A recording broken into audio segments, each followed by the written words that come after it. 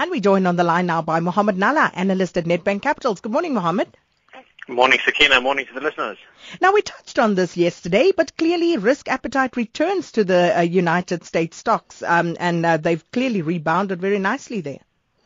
Very much so. So, Sakina, yesterday we chatted about how the negative risk sentiment was going to affect markets. We saw that in Asia.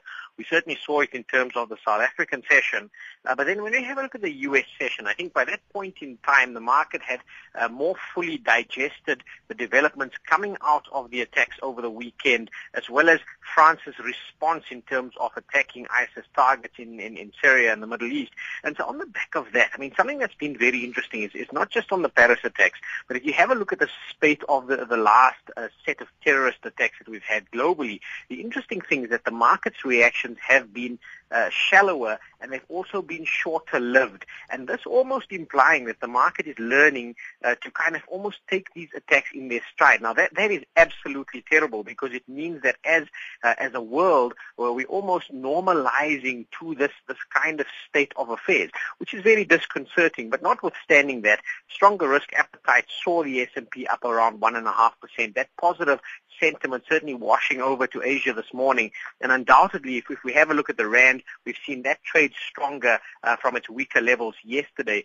All of this implying that we should see some of that positivity certainly sift into the South African market in today's trading session as well. And just looking at Europe and the inflation numbers there, Mohammed, ticking marginally higher, but the case for stimulus still strong out there. Still very much so. Europe, we had this was effectively a revision on the advanced number that they had put out. But let's contextualize this. They've got CPI at 0.1% on a year-on-year basis. Now compare that to the CPI we've got, which certainly will head closer towards that 6%, and in fact will breach 6% early next year.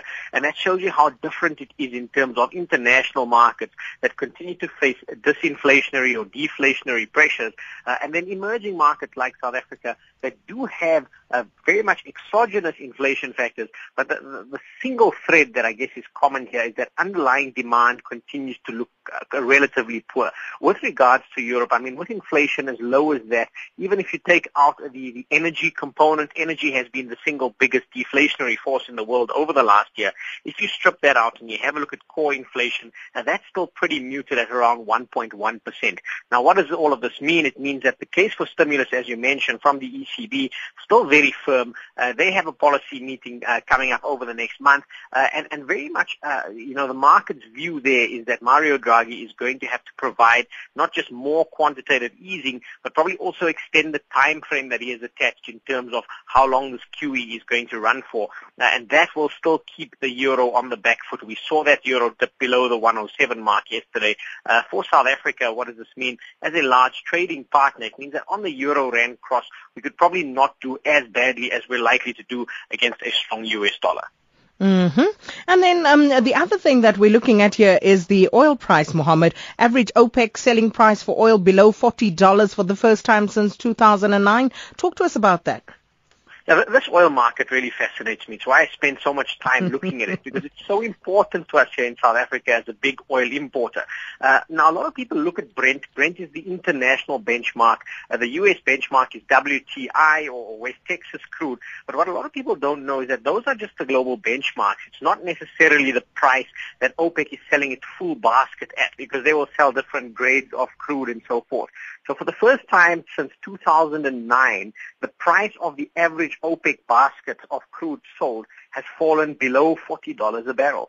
And this showing you that that global glut that we continue to speak about remains well entrenched. What's been very interesting for us as well is we've got U.S. inventory numbers out over the next day or two.